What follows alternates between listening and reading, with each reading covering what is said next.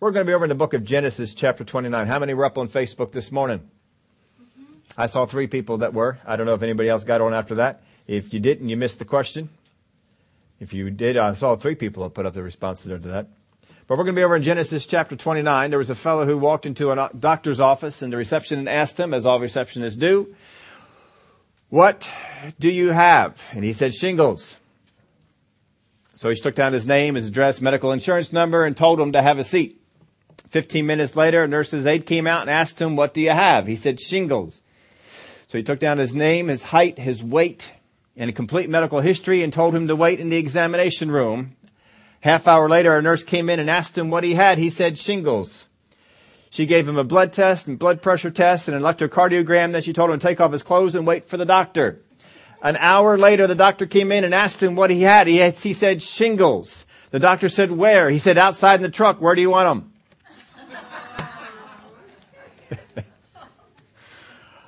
Oh my. It is something when we misunderstand what it is that a person is trying to say.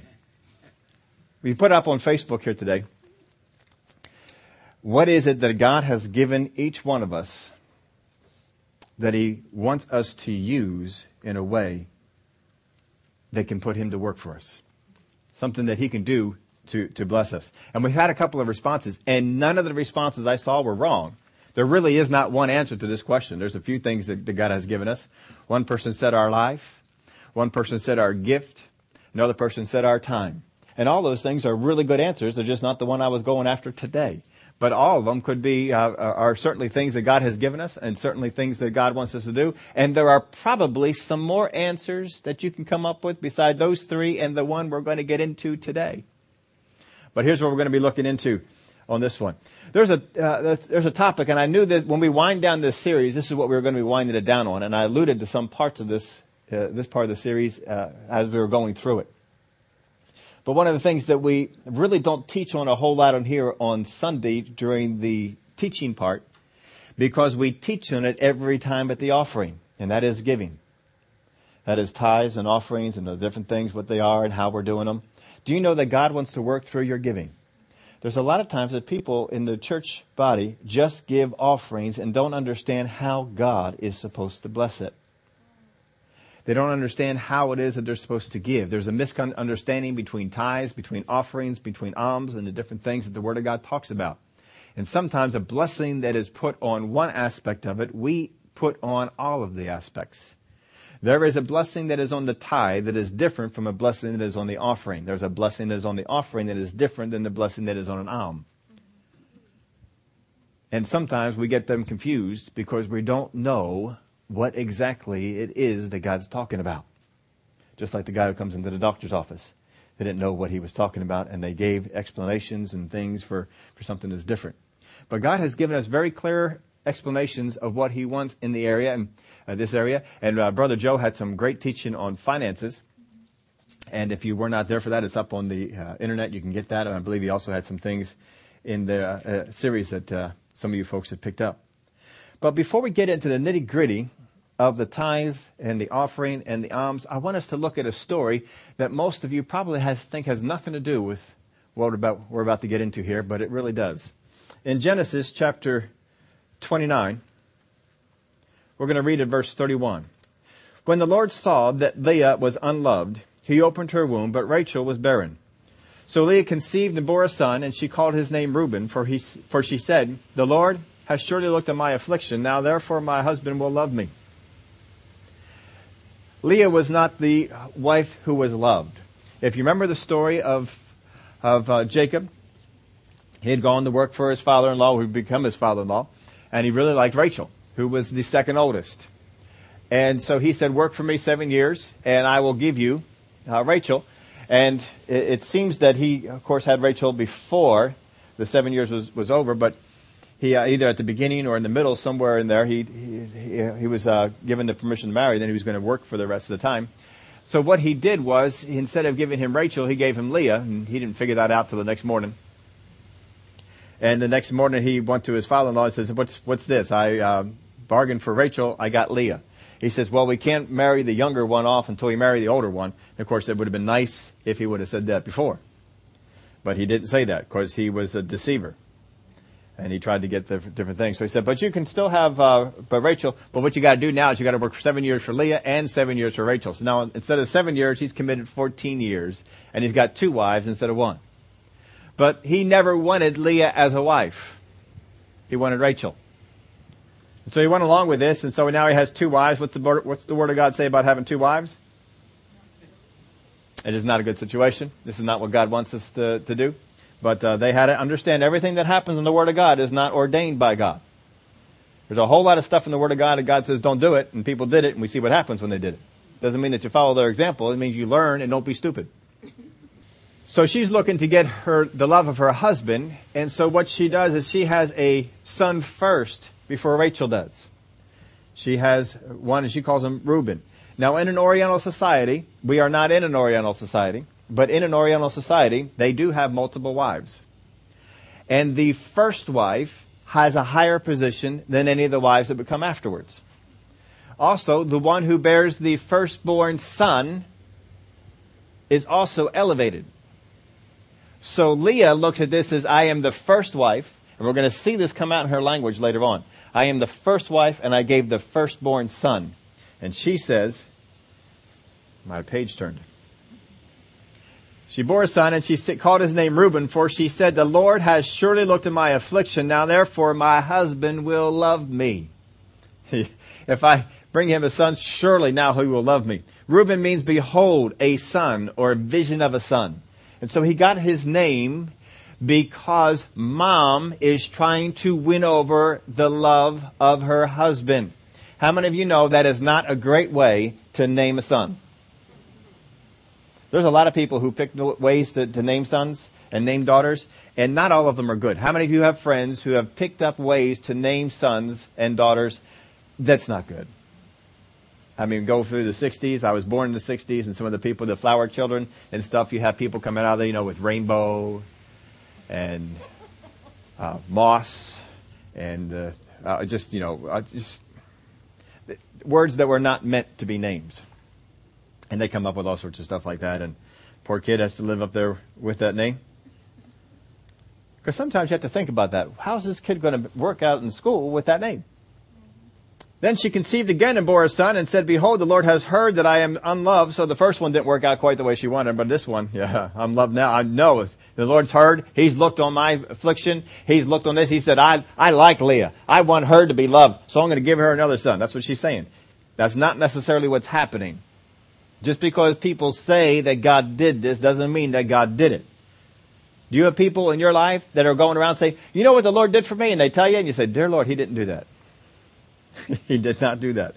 Then she conceived again and bore a son and said, because the Lord has heard that I am unloved, He has therefore given me this son also. And she called his name Simeon. Simeon means hearing, hears, and obeys, or hearing with acceptance. She is hoping that now that he hears that I have had 2 sons, he will love me. She conceived again and bore a son and said, now this time my husband will become attached to me because I have borne him 3 sons. Therefore his name was called Levi. Guess what Levi means? Joined, attached, or adhesion.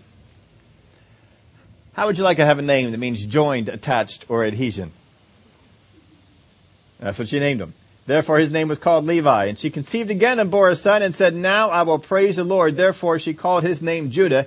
And then she stops bearing. Now here's what's really interesting about this. The first son she names in response to how her husband will probably love her. The second son, she does the same way. The third son, she does the same way. The first 3 sons are all named based on her relationship or lack thereof between her and her husband. In the 4th son, she changes and she names the son in relationship to God. Do you see that change? How many of you think that is a good change? How many think God would be pleased with this? This is good. You're not just looking at the relationship to the husband. You are now looking at the relationship to God. And she names this one object of praise or praise of the Lord. She's leaving him out of it. All right, 3 sons. He hasn't loved me yet. I don't care about this one. God, you love me. I just praise you. And it's just her and God at this point. The first 3, her focus is on her relationship with Jacob. The final one, her focus is on her relationship with God. How God is, she was looking before what God has done to make my husband love me. Now she says, Father God, thank you. I just appreciate this. So she's growing. That's a good direction of growth, won't you think? What do you think the next step would be for her, for Leah? Don't you think God will continue to bless her? I mean, if she's changed the relationship, made it better. But the Word of God will tell us this. After this, she stopped bearing. Let's go on and read this. Chapter 30, verse 1. Now, when Rachel saw that she bore Jacob no children, Rachel envied her sister and said to Jacob, give me children or else I die. It's your fault. Now, understand the wife that he spent most of his time with was Rachel, not Leah. Obviously, he spent some time with her. But most of the time, he's with Rachel. And Jacob's anger was aroused against Rachel. And he said, am I in the place of God who has withheld from you the fruit of the womb? Am I in the place of God who has withheld from you the fruit of the womb? He gets mad at her. Remember, there's a few other times in the Bible where the wife is barren. And the husband, how does he respond to the wife? Kindly, gently. This one says, hey, who am I? He gets a little mad at her. But Rachel was the dominant one. Of the sisters, she was the dominant one. Leah had a better character. Rachel was on the overbearing side. And we could spend some time, we have spent time on this story before and going over that, but we're not going to get into that right now. Verse 3, so she said, here is my maid Bilhah. Go into her, and she will bear a child on my knees, and I also may have children by her. So she says, since I can't get pregnant, and my sister is, I'm going to give you my maid. She does this because she is barren. What was her motivation? Her motivation for giving her maidservant to her husband as a wife was because she was barren. She was in competition with her sister. They're competing. Who can have more kids? Who can have more sons? Who's going to have the love of the husband? Then she gave him Bilhah, her maid, as wife, and Jacob went into her, and Bilhah conceived and bore Jacob a son. So now he has 3 wives. How many know this has not gone better? It's gotten worse. Jacob at any time could have said that is not a good idea. Now let me tell you a story. In our history, Abraham had a wife, and she didn't have a baby for a long time. But God said a baby would come, and a baby did come. It was a great miracle. Good things happened. We need to stay with God and not go this way. He could have done that, but he didn't. He said, all right. And he went. And Rachel said, God has judged my case, and he has heard my voice and given me a son. Therefore, she called his name Dan. So because she got pregnant, she says it is God. How many have ever heard people going around talking about, well, if God wants me to have a baby, I'll get pregnant? No. I've told this story before, but remember everybody's watched MASH? Love the show MASH. And Hawkeye would have some of the greatest pearls of wisdom. Of course, he would say it with great sarcasm. But one of the times, he was over there with, I think it was with BJ, and they were talking about it, and then somebody somewhere along the course of the line was pregnant. I don't know who it was, but somebody was pregnant. And Hawkeye says this wonderful statement over to BJ. He says, they know what causes that now. Yeah, they do. And it's not God. It's not God. When God brought Adam and Eve into the earth, he put them into the garden, and he said what? Be fruitful and multiply. He didn't say, I will multiply. He said, you be fruitful and multiply. And he put within the power of men and women the ability to procreate. And you do this without God. How many of y'all know there are people out there having babies right now that have no business having a baby? That God has not said, you know what, I want to bless you with a baby. Because that baby's born into a drug-infested family. Only one parent. All these different things that are going on. No, that's not God. That's people making a decision. And people constantly make decisions that they blame God for. This is not one of the ones that we should. We know what causes that now. Yes, we do. If you don't want to have the results, don't do the cause. Therefore she called his name Dan. And Rachel's maid Bilhah conceived again and bore Jacob a second son. And Rachel said, with great wrestling I have wrestled with my sister, and indeed I have prevailed. So she called his name Naphtali. Dan means he that judges, saying that God has judged between her and her sister. Naphtali means obtained by wrestling. I have wrestled with my sister, and indeed I have prevailed. Well, I don't know if you're counting, Leah still has 4 sons, and Rachel has 2 by the maid. I don't know about prevailing. By the way that she's trying to do this prevailing, this is not, it's not quite there. So you can see where her focus is. Now she's had the love of her husband, but she gets into this competitive part and it brings in this dominance and it affects her relationship with her husband. In the end, you're going to see at the end, in the beginning he loved Rachel more than Leah. In the end, where is he buried? He requests to be buried next to Leah, not Rachel. Go back in the rest of the story and find that out. Rachel dies giving birth to Benjamin and is buried in a different spot than Leah is. And when he dies, he says, bury me in the tomb next to Leah. So her competitiveness, this thing that brought out, drove her husband away from her. He was not as much infatuated with her as he was before. So you can see where her focus is. It's not quite where it ought to be. Put this in your outline. Because of bad doctrine and wrong understanding. Because of the bad doctrine and wrong understanding, the children of Israel lived with tribes named after wrong beliefs. Most of the tribes of Israel are not named after great God-fearing topics. They're named after flesh-ordered behavior. It's not good. But God still took the names. God didn't name the kids. Now, how many children did God want Jacob to have?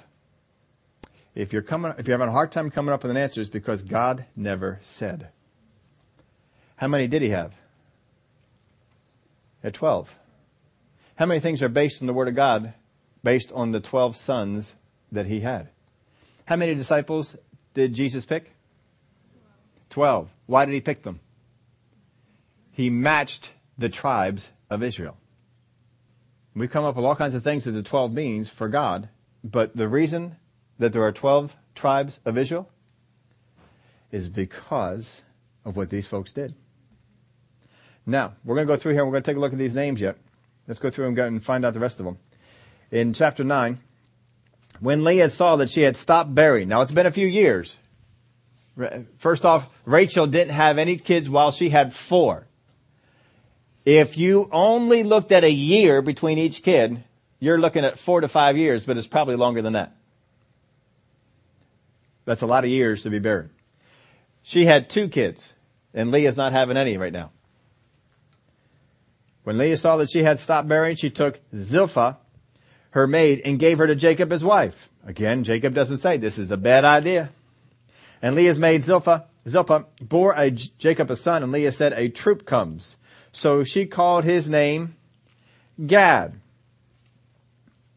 Good fortune, a troop, or a seer is what that name means. And Leah's maid Zilpah bore Jacob a second son. Leah said, I am happy, for the daughters will call me blessed. So she called his name Asher. So I think I already gave this to you, but just in case I didn't. Rachel gave her maid because she was barren. Leah gave her maid because she was competing. We got Gad, which means good fortune, and Asher, which means happy. If she had just got her focus right, remember with Jacob, or with Judah? She just got her focus right. If she just got her focus right, why is it that Leah became barren? If that causes you questions, if you're thinking, wait a minute, if she really did just get her focus right, we see that the best name out of all the tribes of Israel, there's only a handful of ones that have really good names. Most of them have bad names. But the first one that she gave that had a really good name was Judah. First one. And she finally got her thinking right. Why is it that suddenly she became barren? Why do you think that would be? Well, remember the parable of the sower? There are 3 attacks of the enemy. The first attack, when the seed is sown, the first attack that comes is a lack of understanding. It's caused by a lack of understanding, and he comes and he steals the seed. The second is tribulation and persecution because of the word exposes a lack of endurance. Tribulation and persecution because of the word. Tribulation and persecution comes because of the word, and it exposes a lack of endurance. The third, the cares of this life and the deceitfulness of riches choke the word, and the word, becomes unfruitful.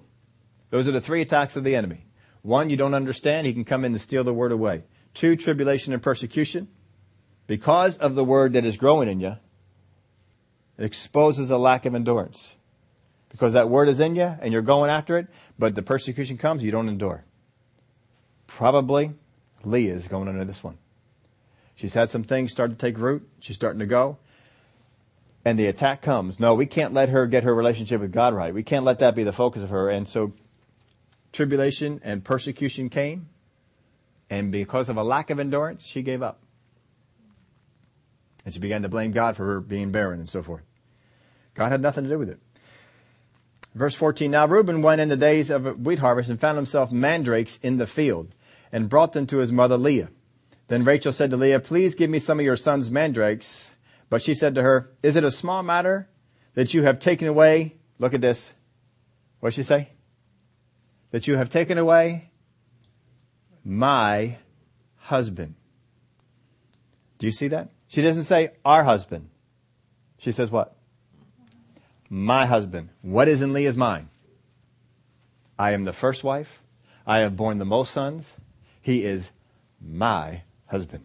Can you see this competition? Can you see this rivalry building between these two? They were sisters before, and the Word of God says don't marry a sister. Now, that wasn't written down for them, but it may have been passed down. Please give me some of your son's mandrakes. But she said, is it a small matter that you have taken away my husband? Would you take away my son's mandrakes also? And Rachel said, therefore, he will lie with you tonight for your son's mandrakes. When Jacob came out of the field in the evening, Leah went out to meet him and said, you must come in to me, for I have surely hired you with my son's mandrakes. And he lay with her that night. So how'd you like that? I mean, this is not a good situation here at home. And you can see this is very tense. This is not what God has desired. Now, this word here, mandrakes, is the Hebrew dudaim. It means love plants. All the different things that people have toyed with, it means love plants. But I read this, or got this for you. Many interpretations have been given of this word dudaim, and it has been rendered violets, lilies, jasmines, truffles, or mushrooms. See, mushrooms are just no good. Flowers, the citron. The weight of the authority is in favor of its being regarded as the mandragora officinalis of botanists, a near relative of the nightshades, the apple of Sodom, and the potato plant. It possesses a stimulating and narcotic properties. The fruit of this plant resembles the potato apple in size and is of a pale orange color. It has been called the love apple. The Arabs call it Satan's apple. It still grows near Jerusalem and in other parts of Palestine. So this guy, he goes out and he finds some. He gets all of them, brings them on back. He's got them all, and she wants some.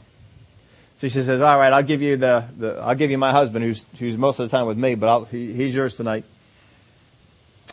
Well, let's go on to verse 17. And God listened to Leah, and she conceived and bore Jacob a 5th son. Now, this is their viewpoint of this. They're saying that God listened to her. This whole thing with the mandrake signifies for her that God is not doing a good enough job. Have you ever had anything going on in your life where you are determining that God is not doing a good enough job? And I will help the cause along. They're both doing this. They both are saying, well, God, you're kind of coming up short here. I had 4 sons. I'm barren now. So, look, I'm going to give you some help. And so they offer up the maid that she has. You don't need to help God along. We need to have endurance to hang on to what God said is what we should do. and to keep on doing it. God listened to Leah. Well, in verse 18, Leah said, God has given me my wages. Does God give people wages? Because I have given my maid to my husband. So what she's saying is this. Because I went and sacrificed and gave my maidservant to my husband so we could have more kids, God has blessed me and now I can have kids. Oh boy, the things that we come up with. This is not God. This is people saying this. Some people come out of this and they look at, well, this is what God is saying. No, it's not. It's for people. It's their viewpoint of it. She called his name Issachar. Then Leah conceived again and bore Jacob a sixth son. And Leah said, God has endowed me with a good endowment. Now my husband will dwell with me because I have borne him 6 sons. So she called his name Zebulun. Issachar means there is here reward or wages. Zebulun means dwelling or wished for habitation. Afterwards, she bore a daughter and called her name Dinah. There may have been other daughters in there. This one is mentioned because she comes into play later on. Because she is attacked by some of the men. And the first 2 oldest born go after them with a rage. Or I'm sorry, Simeon and Levi go after them with a rage. Reuben did other things to disqualify himself. And now he rebuked them, but that's why Dinah is mentioned. Then God remembered Rachel. And God listened to her and opened her womb. So in their viewpoint, they're saying like this, well, Rachel, Leah's got all those kids, and then, you were so faithful to give your husband your maidservant, which I said not to do in the Word of God, but it was okay in this case. And so their viewpoint is, well, now they opened up Rachel's womb, and she conceived and bore a son and said, God has taken away my reproach. So she called his name Joseph. Joseph means may God add or increase. Increase her. May God add or increase her. She called his name Joseph. And the Lord shall add to me another son. So we got this one, but God is going to increase. God is going to give me more. So she has this son with her sights set on another one. Now the story goes on there for a little bit. We're going to jump on down to Genesis 35 and verse 16. After they split, they left the homeland over there with his father-in-law, and they'd gone on the way, and they journeyed from Bethel. And when there was but a little distance to go to Ephrath, Rachel labored in childbirth, and she had a hard labor. Now it came to pass when she was in hard labor that the midwife said to her, do not fear, you have this son also. And so it was, as her soul was departing, for she died, that she called his name Ben-Oni, but his father called him Benjamin. Instead of son of my sorrow, we changed it to Benjamin. So Rachel died and was buried on the way to Ephrath, that is Bethlehem, and Jacob set a pillar on her grave, which is a pillar on Rachel's grave to this day. So went from son of my sorrow to Benjamin, which is son of my right hand. It's a good name, isn't it? So we have again, how many sons of Israel? We have 12 sons of Israel. Now, God never said, you'll have 12 sons, I'm going to bless the 12 tribes. But when they had 12 sons, we had 12 tribes, and God said, we will bless these. He worked off of the number that they had. Out of the 12 sons of Israel, how many are significant? Let's go on down them. Reuben. Does Reuben become significant? Moderately so. He's a decent sized tribe, but really doesn't do anything a whole lot. Nothing really comes out of his place there. He disqualified himself because of his conduct. Simeon disqualified himself because of his conduct. We don't really hear a whole lot that goes on with the nation of Simeon. It's a moderate sized tribe. It wasn't a real small tribe. It was a moderately sized tribe. And then we go over to Levi. Levi also disqualified himself because of some of the things that he had done. But the tribe redeemed themselves at the mountain. When Moses said, who is on the Lord's side? Who stood up? The tribe of Levi. The entire tribe of Levi stood up. And so they became the priests. So Levi became one of the significant tribes because that's where the priest comes from. The next one was Judah. Does Judah become significant? It is probably the most significant tribe of the entire 12. David comes out of there. Jesus comes out of there. The leadership, the ruling staff comes out of Judah. That's where it comes from. The sons that she has that Israel has with the maidservants. Dan, Naphtali. Any significance there? The other maidservant, Gad, Asher, any significance there? None at all. Dan, his claim to fame was they were the first tribe to set up idolatry as their the worship of their tribe. And they allowed some really foreign gods and foreign worship into their tribe. They allowed, of course, Jeroboam's, what is it called? The golden calf he set up there, one in Dan and one in Beersheba. Dan has nothing significant for the Lord that he ever does. The tribes are very small, and even when Dan is dispatched to go out and to conquer their area, they are looked at as being the more insignificant than the Canaanites that dwell in the land. And so none of those sons became a thing, which leads us to the question, what would happen if they were never born? Would Israel have been affected in any way? No. The other sons that Leah had after Judah, did they become significant in any way? Issachar, Zebulun, we know about them no. There's not a whole lot. They're very small tribes. They don't really do a whole lot. Nothing really comes out of them. But then Rachel gives birth to Joseph. Does Joseph become a significant tribe? He sure does. In fact, Joseph becomes so significant that later on, the tribe is split between Ephraim and Manasseh. And remember the blessing that granddad put on them? What a blessing that was put on those. The older will serve the younger. That was quite a blessing that was there. And Ephraim, when the tribe split and you had the northern tribe of Israel and the southern tribe of Judah, many times in the Word of God, the northern tribe of Israel is called Ephraim. It is referred to very often as Ephraim, as the southern group was called Judah. The southern tribe was not made up of just Judah. Benjamin was also put in there, as were many from all 12 tribes who migrated there when the northern tribes left worshiping God. So the southern nation represented all 12 tribes, but went by the name of Judah. The northern tribes went by Israel or by Ephraim. So Joseph became significant. Does Benjamin become significant? Only moderately so. The first king came out of Benjamin. That was Saul. But then Saul went the wrong way and was rejected, and the rulership was pulled out of that tribe. Then they began to defend the homosexuals' actions that were going on in the land. Not that they were participating, not that all were participating in that, but they began to defend it. And Benjamin got wiped out. The males of the tribe were wiped out. And they had to do some things to rejuvenate the tribe, and the tribe never became significant after that. So here's what we're getting down to.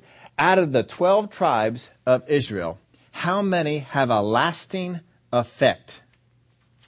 How many names really became well known that you could pull out and say, these guys were significant? Are you ready? Judah, Levi, and Joseph, which is 3 out of 12. Now, hang on to this one. How many disciples does Jesus pick? How many can you name? How many stand out? How many were significant? Peter, James, and John. When you get into the book of Acts, what are the disciples that you hear about? Peter, James, and John. Do you hear about any others? Casual mention here and there that somebody might have been present for something. But the only ones that do anything, the only ones that are significant, the only ones that offer leadership are Peter, James, and John. What is neat is that Jesus, when he picks the disciples, follows exactly the same pattern that happened with the sons of Joseph. But only 3 were meaningful. And only 3 of the 12, as far as we know in Scripture, ever became meaningful. Were the other sons necessary? Why did they come? If we would have just stayed with 3 sons, would we have been okay with numbers? Yeah, we would have been just fine, huh? But course, it wasn't the first 3 sons that became significant. It's not necessarily the first 3 disciples that were picked that became significant either. Peter was not the first one picked, was he? How did Peter get there? His brother. How much do we hear about Andrew? We don't hear much about him, do we? But we hear about Peter. He wasn't the first one picked. Just a nice little correlation that's there. Where do we leave off at? In 1 Samuel 13, verse 13, you can read this when you want to back at home. But verses 13 and 14, I'll read one part of it here for you. For now the Lord would have established your kingdom over Israel forever, but now your kingdom shall not continue. This is speaking about Saul and the tribe. So Benjamin became insignificant and fell off. Judah may not have been the ruling party or the ruling tribe if they had done what they were supposed to do. And we did all that and going through the whole story for this part. The reason that there are 12 sons of Israel, the reason that there are 12 tribes, is simply because of external pressure. Because Leah felt pressure from her sister, and Rachel felt pressure from her sister. They did things that caused more sons to be born. There is no purpose of God. There is no command of God. There is nothing that says you will have 12 sons. But they had 12 sons. They had 12 sons because of their misconception of God and the things that he did. External pressure, I put this in your outline. External pressure can move you from what God has commanded you to do. You can feel external pressure. There's a couple of ways, a couple of things that will come upon you to try to move you off of what God has commanded you to do. There are some things that God has put in place for you to follow, for you to go in the direction of, and external pressure will come and try and move you off. There is one other way that it comes. Put in your outline this way. So too can inward desires to obtain things. With Leah and Rachel, we see the external pressure of the sister and the internal pressure of, I want to have my husband's love. I need to have more sons. There's internal pressure and there's outward pressure. Or inward desires and outward pressure. And they both can move you in a wrong direction. Not moving you where God called you to, not moving you where God told you to go, but are trying to move you. Remember Daniel? We've talked about him and the test that he went through. The lions, when he had Daniel in the lion's den. Remember? The king, I'll just give you the summary. The king was giving consideration to putting Daniel over the entire realm of Babylonia. That's a high position. He's going to be over the whole thing. And the other leaders, satraps and so forth, were jealous of this.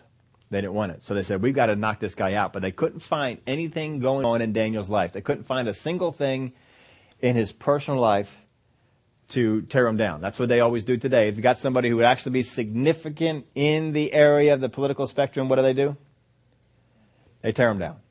They just throw stuff up there on the wall and see what sticks to see if they can pull them down, because they're afraid of them, because they will bring God's principles, they will bring godly things into. In the last election, we saw that greatly with Herman Cain. Guy who had great ideas, wonderful wisdom. I mean, ways to solve problems, made sense, was able to talk to the American people and bypass the press. And they did not like that. They were afraid of that, because the one who did that before him, we all well know, Ronald Reagan. They despised Ronald Reagan because Ronald Reagan had the ability to speak to the American people and bypass the American press. And Herman Cain came on the scene and did the same thing. I still think back to those things. I loved listening to him answer the press. Have a press conference. Oh, it was wonderful. He just took them to lunch. He beat them up and was nice about it. Just friendly and nice, just answered stuff. And, he was just wonderful. He's also one of the few politicians that if you asked him a question, he would say yes or no, and then expound on it. Most of the time they don't do that.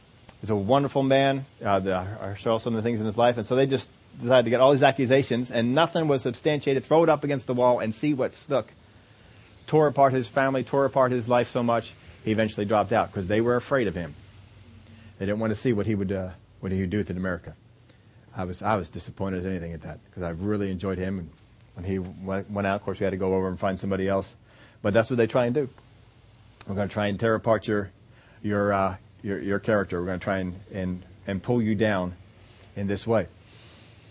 External pressure can move you from what God has commanded you. There are things that God has said, do this, go after this direction, go in this, and you're going that way, but then all of a sudden these forces come against you to try and stop you from doing it. Or you have inward desires. Now we're going to tie all this up, and that we can tie this into a whole lot of things. You know, you can tie this into your time, you can tie this into your life, you can tie this into your gift, all the three things that were put up there on Facebook here today. And just suppose you can tie it into your money. I'll give you one of these things on your time. How many of you all know that if you dedicate a certain amount of time, like Daniel did, a certain amount of time to God, the enemy is going to come after it. They tried to come after his person, and it didn't work. And so they said, we're going to make this rule. And it says in the Word of God that when Daniel knew that the edict was signed, he went into his room, as it was his habit, and he prayed to the Lord with the window open, because this is what he always did, facing Jerusalem. He always did this. Now, we talked about this before. 3 times a day, he would go before the Lord, he would pray. There is no place in the Word of God that was commanded that, Daniel, you shall go into your room and pray 3 times a day. It's something that he set up to do, and he would not be moved from it. This is a guy that was high up in the political circles. How many of you all know that the king sometimes, at one point along the process here, said, Daniel, I need to meet with you tomorrow at 1. King, that's my prayer time. I can't meet with you at 1. I can meet with you before. I can meet with you after, but I can't meet with you at 1 o'clock.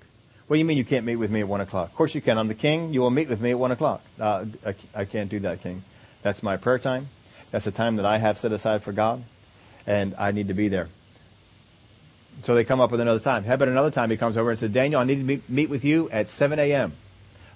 King, that's my prayer time. You say your prayer time was 1 o'clock. I know I did, but my prayer time is also 7 o'clock. Or whatever time he picked. You mean you can't meet with me at 7? No, king, but I'll meet with you earlier. Or I'll meet with you later. But I can't meet with you at 7 o'clock. Daniel, I need to meet with you at 6 o'clock tonight. We have some special people coming in, some dignitaries from coming out of town. They're going to be here. I need to meet with you at 6 o'clock. King, I can't meet with you at 6 o'clock. What do you mean? It's not 7, it's not 1, it's 6. I know, king, but that's my prayer time. How many of you don't know this will happen? Somewhere along the course of time, this has happened. And what's Daniel say? No, king, I can't do that. That's my prayer time. I have to. And if he is pressed on it, he will say, look, you know that I operate with great wisdom and that everything you put in my hand is blessed. It's because I honor my God. You do not want me to stop doing this. I will meet with you before. I will meet with you after. And he never one time backed down. Now, he was not always being considered for second in command. He was once down the lowly boat, way down at the bottom. How many of y'all know if you want to win points with the boss, you don't tell him you can't meet with him. But he didn't care about that. Somewhere along the line, Daniel, I want to talk about your promotion. How about tomorrow at 1 o'clock? Sorry, king, can't do that. It's my prayer time. Now, see, you'll find this out with a lot of things. And when you set up and say, I will do such and such, there are things that will come against you. If you say every day in the morning at 7 o'clock, I am going to read my chapter, you will have some things that will come up at 7 o'clock that will try and pull you from reading your chapter, just simply to get you into a different mode. If you say Sunday mornings, I'm going to go to church. How many have ever said that? Sunday mornings, I'm going to be in church. And, things come and play with you. Now, most of you folks, you guys are here every Sunday morning. I'm not just talking to them. We're talking to other people outside. But I know, when I was there, when I went to Rhema, I had always made it, even before that, I went to King's College. And Sunday morning, I'm at church. And the King's College had no place around to go to church that was worthwhile going to. I found a place that was further away, had to get a ride, had to hitch a ride with somebody every Sunday just to get to church, something that was worthwhile. No good teaching. They at least had an upbeat praise time, but that was about all that they had. Other than that, there was really no church in the area that was any good. When I went down to Tulsa, well, there was a good church. It was a mile away. I didn't have a car, but a mile is not far. I can walk that. And so I'd walk to church on Sunday morning. I'd walk on home. I was going to get to church. I got on out there. But I had a job. I had a job working at a restaurant. How many know restaurants open up on Sunday? And you can see a conflict that's going to come up. We're going to have a conflict. they're going to want me to be there on Sunday. So when I had the interview process, I said, look, I'll work Friday, I'll work Saturday, I will not work Sunday. Won't have me on Sunday. But you see, if you try and take a position with a boss who's, that they're open Friday, Saturday, and Sunday, if you try and take that position, I'm not working on the weekend, I'm not working on Sunday or whatever, that's not going to work. You got to make the situation be win-win. And so I didn't just say I won't work on Sunday. I said, look, you need people on the weekends. That's your busier time. I will work every Friday. I will work every Saturday, but I will not work any Sundays. You'll work every Friday and every Saturday? I'll work every Friday. I'll work every Saturday, but I will not work on Sunday. All right, we can work with that. That's good, because everybody's always asking for this Friday off, this Saturday off. Says, no, it's fine. I'll work every Friday. I'll work every Saturday. You can put me on the schedule every Friday, every Saturday. I'll work, but not on Sunday. Now, we had that agreement, but problems come up. And so, on Saturday, well, Steve, I know you don't want to work on Sunday. I know you have to be in church and so, but so-and-so called out, we don't have anybody else who can open the store up. Can you open the store up for us on Sunday morning? I says, no. Now, this is external pressure. This is external pressure coming in. You want to please the boss. You want to do things. No, I can't open the door. I can't open on Sunday. I'm done church at noon. I can get home. I can get changed. And I can be here at 1 if you're really stuck. But I will be at church on Sunday morning. Now, was I going to hell if I skipped church on Sunday morning? No. But see, external pressure will come to try and get me to compromise on a thing. Because if you get to compromise one time, all you got to do is one time. Wait, you did it before. We need you a month ago, and you said it was okay then. How come it's not okay now? No. So you got to hold your guns to that. But you got to give them something. I gave them Friday. I gave them Saturday. I'm not giving you a Sunday. And we stayed off of that one. And so after a while, testing it out, we got our roots established, and they understood. Okay, that's how it is. Now, I left there. I came on up over here. I worked at a clothing store. The clothing stores are open on Sunday. Now, I told them, I'll work Friday. I'll work Saturday. I won't work Sunday. We established that. I was real good on it at this point. I had a couple of years' experience on it, and we stayed with it. And we did. Now, I got a job after that, to which the job, it was a Christian-owned company. They didn't work on Sunday. The places I delivered to, they didn't want to see us on Sunday. I had no pressure. There was no external pressure to ever work on Sunday at Kelcher's Horse Renters. There's nothing. Never faced that at all. I had a job after that I worked for a car dealership. Car dealerships are open Monday through Saturday. They are not open on Sunday. It is an unwritten law that the car dealerships will not open on Sunday, because if one of them opens, then some of them can lose money. So they all close on Sundays. Not because they're religious, not because they think Sunday is a holy day, not because the guys are in church. It's not that it. The only reason is because if no one else is working, no one's losing money. Money is their motivator. But we didn't have any problem with that either. Now, some folks are in a job where that arrangement won't work. And that's fine. If you're working in healthcare in industries and stuff like that, you don't always have that choice. Well, and I understand that. The places I did, I didn't have that problem. But there are going to be some things you need to take a stand on as far as your time. And you need to say, this is the time for God. This is the time I've dedicated for God. I will not let that be moved in on. And Daniel did that and didn't let his time be moved in on. Understand, external pressure is going to come and try and get you to change all those things and to move. Don't move. You just say, well, it's just one time. What's going to happen? You miss church one time, you get the tape. Big deal. There's more going on with it. And Daniel understood it. And when Daniel stood up to that, the biggest revelation on end time events ever given to man was given to him. And either that year or that night in the lion's den, one or the other. But the Word of God tells us it was in the same year. External pressure can move you from what God has commanded you, and so too can inward desires. Now understand, not all inward desires are bad desires. Jeroboam had an inward desire to see something different in the kingdom of God. And that inward desire was used for him to take over the throne. God gave him the throne, but then he eventually turned and became something else. Jeroboam came from one of the significant tribes. Daniel and his 3 buddies, guess what tribe? Do you know what tribe they came from? The Word of God tells us right in the Bible. Judah. Elijah, anybody know where he came from? The Bible doesn't specifically say, but history tells us that he either came from Gad, Judah, or Levi. Came from one of those. Elisha, do you know what tribe he came from? No, nobody does. We have no idea where he came from. Came from somewhere. Inward desires are not always bad. Sometimes you will have an inward desire for something good or something godly, and that inward desire will get you to move out from where God wants you to be. Don't let it happen. If God has said, do this, then do it. If God has given you a gift, use that gift. If God has given you an opportunity to serve, stay in that area. Don't let external pressure or inward pressure move you.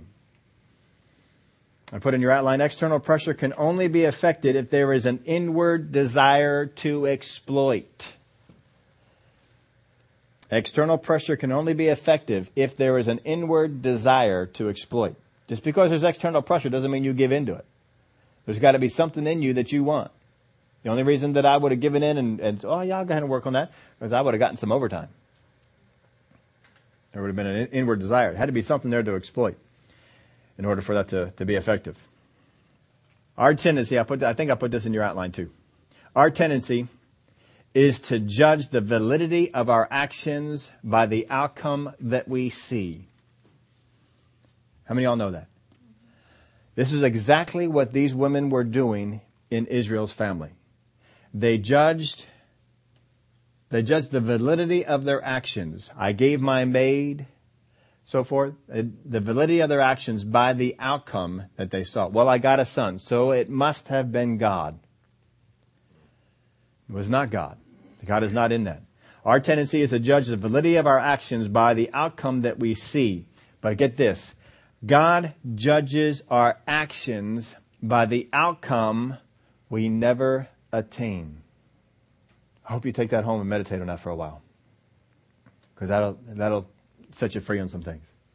We judge our actions, or the validity of our actions, by the outcome that we see. If I got a raise at this job, if my car's working, if my house is doing well, if my kids are this way, we look at the outcome that we see and we judge. We look back and say, I guess I must have done okay because this worked out. But God doesn't do that. God looks at our actions. He judges our actions by the outcome that we never attain. Saul never attained his outcome. But how often does he want to judge his actions by what he did do or what he did get? God judges our actions by the outcome we never attain. Now, let's bring this on back to where we're going with this. What in the Word of God does God entrust to people on a low level to see if He can trust them? There is something the Word of God very specifically says, this is what I give you to test you on a low level to see if I can trust you. It is not our time. It is not our life. It is not our gift. Turn over to Luke chapter 16 and verse 10. He who is faithful in what is least is faithful also in much, and he who is unjust in what is least is also unjust in much. Therefore, if you have not been faithful in the unrighteous mammon, who will commit to your trust the true riches? And if you have not been faithful in what is another man's, who will give you what is your own? God's saying this, the lowest level of things I can trust you with is money. That is the least valuable thing to me is money. I hold the least amount of value to that because I got plenty. I pave streets with gold. I make gates out of solid pearl. You imagine that, getting a gate out of pearl? That means you carve away all the other pearl. It's like to pick his trash. He's got all the cornerstones of the city founded with gemstones. That's a foundation block. He doesn't need money. Money to him is just, it's low level. I'll throw money at you and see what you do with it. Because if you're not faithful with money, I can't trust you with what's really valuable. I can't do that. We have people in the body of Christ who are saying, oh God, trust me. Oh God, give me a gift. Oh God, let me put me in ministry here. Oh God, let me do these kind of things over here. And God says, I've given you the lowest valuable stuff I can give you. And what have you done with it? You haven't done what I said to do with the money. Remember the rich young ruler? He wanted to be entrusted with more. And God says, all right, let's see about that. How about messing with your money? Oh, no, don't mess with my money. Don't mess with my money. That's my money. What God has done for us is He has given us, and He's given everybody. How many don't know righteous and unrighteous people get a paycheck? Righteous and unrighteous people have a budget, or money that comes in on a monthly basis and money that goes out on a monthly basis. Whether you are saved or unsaved, it makes no difference. You have money coming in. But God says, I'm looking at that money you have coming in, and I'm going to see what you do with it. If you're faithful with it, then you can probably be faithful with more stuff. And I'll trust you with stuff that I count as valuable. And He'll wait and He'll watch. See how faithful you are with that. So what God does is, we're given our paycheck, and He says, 10% of that is a tithe. What are you going to do with it? Well, I'm going to keep some of it. I'm going to give you 5% of it, and I'm going to keep 5%. And then I'm going to keep the rest of the 95. What have we told God? Well, you may trust me with something, but I'm not necessarily going to do what you said to do with it. I see. Now understand this. If you are not faithful with the tithe, God cannot ask you to give an offering. You haven't been faithful with the tithe. Can't ask you to give an offering. He can't ask you to step in the area of alms. Can't do it. Because you haven't been faithful in the tithe. You got to be first off faithful with the tithe. So we're going to be talking about that. What are the where do we get this in the Word of God? What kind of things are we supposed to do with this? Should I still be tithing? All these kind of things. What should we do with the tithe? What kind of some people tithe and they have strings attached to it. We're going to be looking at all those kind of things that go on because we want God to trust us with stuff. I want God to say, God, work with me. Give me something.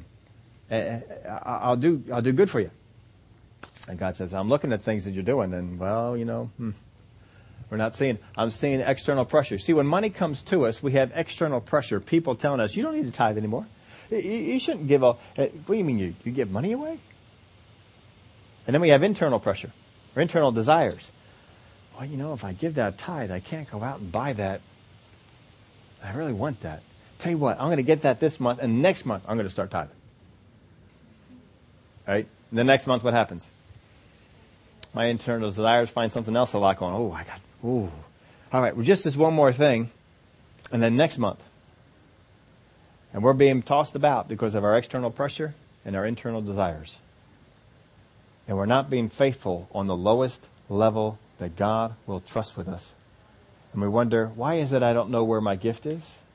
Why is it that God hasn't entrusted me to minister to people? Why is it that these things aren't going? It's real clear. Well, I don't make enough to tithe. I don't make enough money. I hardly make anything at all. Seems to me that there was an incident where Jesus was standing at the back of the church counting the money the people were throwing in. And he came up and saw what's one widow woman put in 2 mites, which is a very small offering. Not a whole lot there. And he said, you know what? She gave more than all the rest of them because she gave out of her poverty and they gave out of their surplus. No matter how little you have, God expects us to give.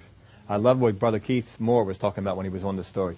He says, you notice that Jesus does not go up there and says, look, I appreciate that you gave this, but here, take this back. You're too poor. You don't need to give anything. Let other people take care of it. He doesn't do that. He says, no, you need to give it. That's good. Yeah. Other people should be doing this too. He doesn't go back there and tell her not to give it.